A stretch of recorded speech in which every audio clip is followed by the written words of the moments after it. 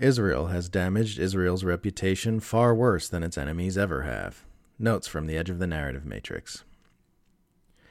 Israel raging at Hamas for killing Israelis is like a man raging at his shadow for darkening his floor. It's maddening to see grown adults acting like Hamas are these foreign invaders who attacked Israelis out of the blue because of a hatred for Jewish people, like they're internet radicalized neo-Nazis from Eastern Europe or something. Hamas attacked Israel because Israel is a murderous and tyrannical apartheid regime who butchers children and makes lives miserable for the Palestinian people. The violence on October 7th was the echo of the violence Israel has been inflicting on Palestinians for generations. Only a fool gets angry at his echo for talking back to him. Israel has done more damage to Israel's image in the last 7 weeks than anti-Semites did in the last 7 decades. If you've ever wondered why society's most famous and influential voices all have dog shit status quo politics, just look at the current purge of pro-Palestine actors in Hollywood. If your own elite class interests and having loyalty to your rich friends isn't enough to keep you supporting the empire's information interests, you'll just get thrown out. The influence which comes with celebrity status means you'll become a threat to the establishment power structure if you start sharing ideas and information which go against its interests. That's why there are so many safeguards in place to prevent that from happening. If you're forcefully critical of U.S. foreign policy, you won't be permitted to rise to celebrity status by the Hollywood gatekeepers who are responsible for U.S. cultural hegemony and propaganda.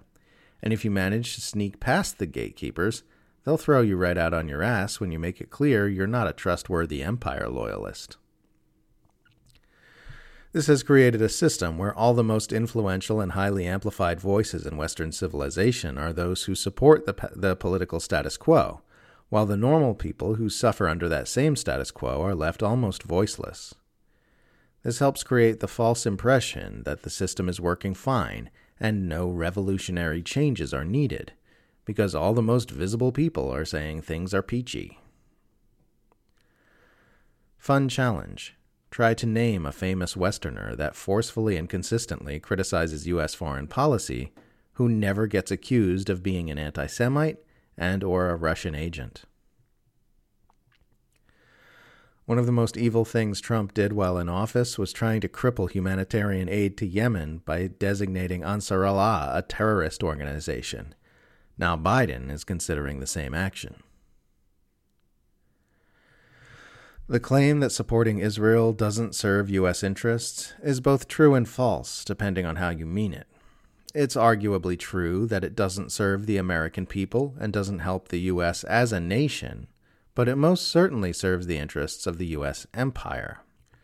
There are absolutely arguments to be made that the American people don't benefit from their nation's wealth being continuously poured into a foreign state, and that the U.S. doesn't benefit as a nation from backing nonstop aggression and militarism in the Middle East. But there is no way to argue that it doesn't serve the interests of the globe-spanning power structure that is loosely centralized around Washington. If the U.S. was a normal country minding its own affairs and caring for its own people, it would indeed be nonsensical for it to invest so much wealth and resources in Israel. But the U.S. is as far from a normal country as can be. It's the hub of a vast, undeclared empire made up of allies, client states, proxies, and systems of military, economic, and financial coercion, which keeps most of the world moving in accordance with the wishes of the empire managers. History has shown us that this power structure can only be maintained by endless violence, threats, coercion, mass-scale psychological manipulation in the form of propaganda, and fear of nuclear annihilation. As a reliably U.S.-aligned nuclear power which is intimately interwoven with the Western war machine and the U.S. intelligence cartel, Israel may not serve the interests of the people who live in the United States, but it is an absolutely indispensable component of the U.S. empire. Biden wasn't fully lying when he said, "Were there not an Israel, the United States would have to invent an Israel to protect her interests in the region."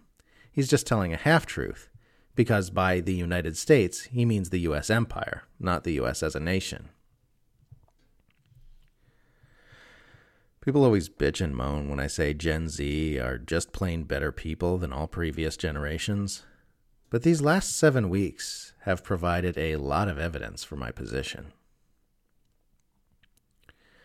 You're always hearing that Hamas has proven it cannot be allowed to remain in control of Gaza, when you should be hearing that the Israeli regime has proven it cannot be allowed to remain in control of Palestine.